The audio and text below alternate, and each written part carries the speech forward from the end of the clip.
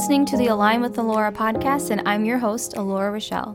I created this podcast because I was sick of the message constantly being pushed to us that we needed to hustle without rest. When I stumbled across the word align, I realized that there can be a balance of both. There's a time to hustle, and there's also a time to rest and reflect. Instead of overworking into burnout, I realized that we need to plan, strategize, and systemize our businesses and our minds for success. Keep listening, leave a review, tag me that you're listening on Instagram, and let's align our businesses together.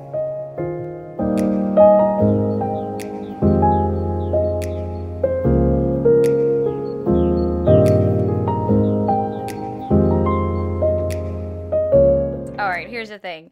So I talk about this all the time with my girlfriends, and I talk about this all the time with people that I mentor, especially my youth kids, because, going through puberty stinks, and you just don't know if you're in a toxic relationship or not. Sometimes the signs are right in front of you, but you can't see them. And then someone from an unbiased opinion can be like, hey, that's not okay. Why are you dealing with this? So I'm going to talk about it. I talked about it before, but I want to get into the topics this time. Okay. I want to talk about exactly what things to look out for when you're in a toxic relationship with a girlfriend. So relationships and girlfriends are kind of similar in a sense, but you don't really have to worry about girls so much being accountable to you and I don't know. I mean, they're similar, but they're different. There's different aspects of both of them, but I just specifically want to talk about this because when I was younger, man, I would have died to know that I could have got my hands on this information. And now that it's something that's more commonly talked about versus back in the day when Google was just becoming a thing. I'm really that old, guys. I'm really that old. So yeah, let's get into it. I want to talk about, I want to say almost the top 30 things to look out for in a toxic relationship. But first, I want to talk about the basics here. Okay, when you have a girlfriend or a best friend or just one best friend, there's one thing that I do want to say, and people may not agree with me on this. I don't think it's fair that you just have one best friend. And let me clarify before I make everybody upset. So I feel like you have a friend for every season in your life, a friend for every specific need that you have. Everyone in your life has a strength, right? And they probably have weaknesses. And you can't expect one person to meet all of your needs all the time because, first of all, who are they? They're amazing. I want to meet them. And so what I've come to find out, even though I'm not 30 yet, but I'm just saying, I collect information as I go. I have a friend that has a specific strength that helps me. Maybe a superpower. They have a superpower. I have friends that are literally the funniest people, and you hang out with them and you feel tons better. I have friends that give me such amazing advice because they're completely unbiased. I have friends that literally throw the best parties and can get the whole team hyped up. I have friends that are so sarcastic, they don't make you feel so crazy for being crazy sometimes.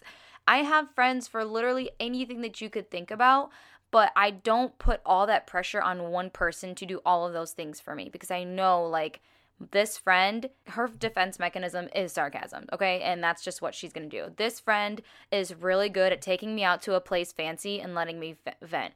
This friend is really good at just being let's go here and let's do this and not talk about anything negative. Because sometimes, you guys, you don't have to vent all the time.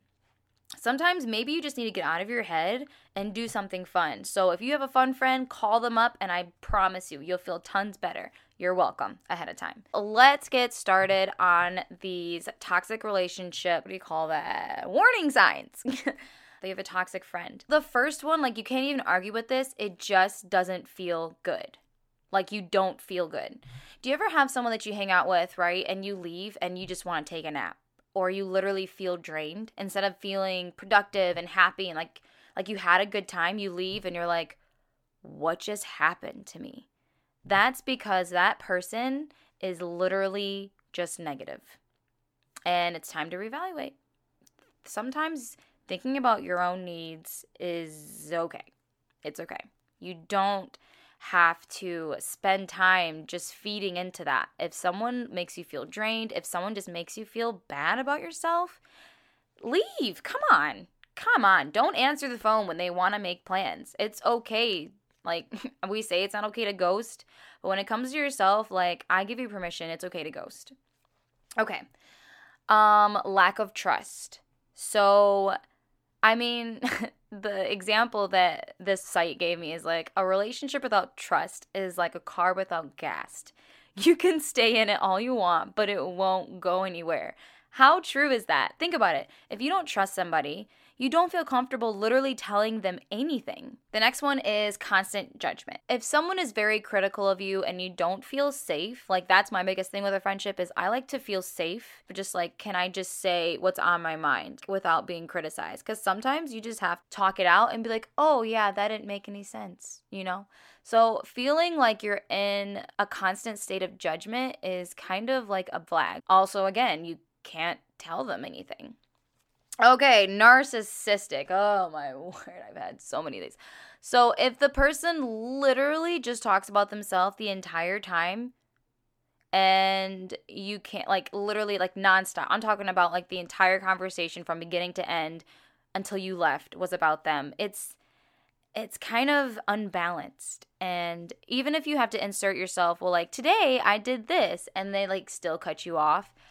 I mean, this is kind of an easy fix, you know. You can be like, hey, let me get a word out, you know. But if all the other warning signs are already yelling at you and then you have that as well, like, what do you think you should do? You avoid each other.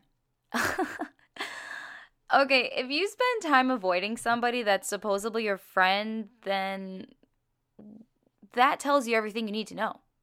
Lack of support. So if you feel like, which I think there's like a meme going around, like the person that doesn't support your wildest dreams, like that person is the worst person in the world. And honestly, I agree, because my entire life and career was built on dreaming and planning and implementing. So if you can't support me, like, what's the point? Okay, control issues. Have you ever had a friend that wouldn't let you hang out with anybody else because you could only sit by them, be with them, hang out with them, talk to them, be around them? Warning sign. Time to think it over. Never ending drama. Oh my gosh. I don't even have to say anything about this, okay? Like, if you are in a good relationship, your life should be improved, okay? It shouldn't be messy. It shouldn't be stressful. You shouldn't have like that weird feeling, like, is that like looking over your shoulder like, oh no, what now? You know? Like, no, don't stand for it. Okay, self-betrayal.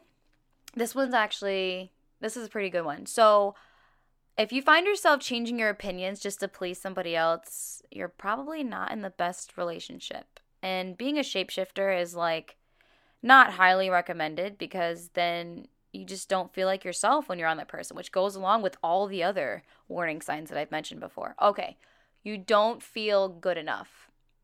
That's a given. Like, you should feel like you're able to be somebody's friend. You shouldn't have a low self-esteem when you're hanging out with someone. If you don't feel like you deserve a better friend than them, out.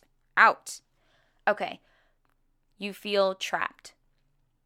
Wow. So, are you with this person because you genuinely enjoy being around them and hanging out with them? Or are you only around because you don't see a way out? I have seen this before with my other friends, and it's pretty scary. But, you know, if I have to do a podcast on self-confidence, like, my parents are both extremely self-confident people, and they have, like, poured that into me and my sisters. So we're the type of person, like, if you don't want to be around me, cool. Don't bother me. You know what I mean? I deserve better. And people, like, need to know that they are enough as they are and not feel like they're stuck or they're afraid of somebody else. Like, do you know who you are? You're incredible. Embrace it. Believe it. I was going to say achieve it.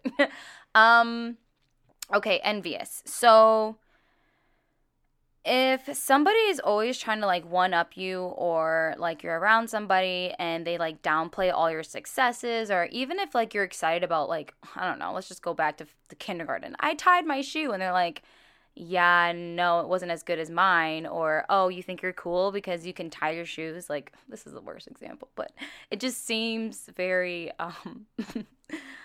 vague. But anyways, if you're with somebody that's an envious friend, like, they're probably not really your friend. Your friend should be your biggest cheerleader. And if you don't have one, DM me and I will cheerlead you on all your successes, because that's what friends do. Friends celebrate you. They don't tear you down. They don't step on you. They don't kick you. They're supposed to be your friend. Maybe I should look up the definition of friend. So, filled with criticism. Like, this person constantly criticizes everything that you do. Like, nobody's perfect, okay? Like, nobody's perfect. Like, I feel like in a friendship, you should be able to, like, make mistakes and then call them out on their mistakes, and you call, and back and forth. But, like, as far as, like, making someone feel awful about their mistakes, like, that's not your job. Like, you're supposed to be a friend. Where's Leslie Knope when Webster defines friend as? And if you feel uncomfortable, I'm just gonna end this with, if you feel like you're unhappy and you feel uncomfortable, seriously, you owe it to yourself to let that person go. And honestly, like before, I kind of told you guys how to let someone go. I'm not going to do that this time. I'm just going to have you aware of the signs. Like, you know what you need to do. There's always that gut feeling, right, that tells you, and you ignore it half the time. You're like, oh, no, I'm just being emotional, or, oh, I think I know better, or whatever. Listen, that gut feeling ain't been wrong with me when it's come to people, but I've ignored it, and now that I'm at a place where when people show me themselves, I believe them. They just revealed who they really were, you know? So guys, I just want to end this episode on a positive note.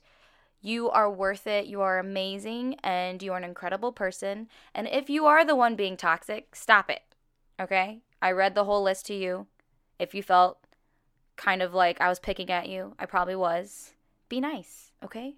Just be a friend. I'm going to put the definition of friend in the show notes. All right, guys, thank you so much for tuning into today's episode. Feel free to screenshot it, share it in your stories, and tag me on Instagram if you're listening.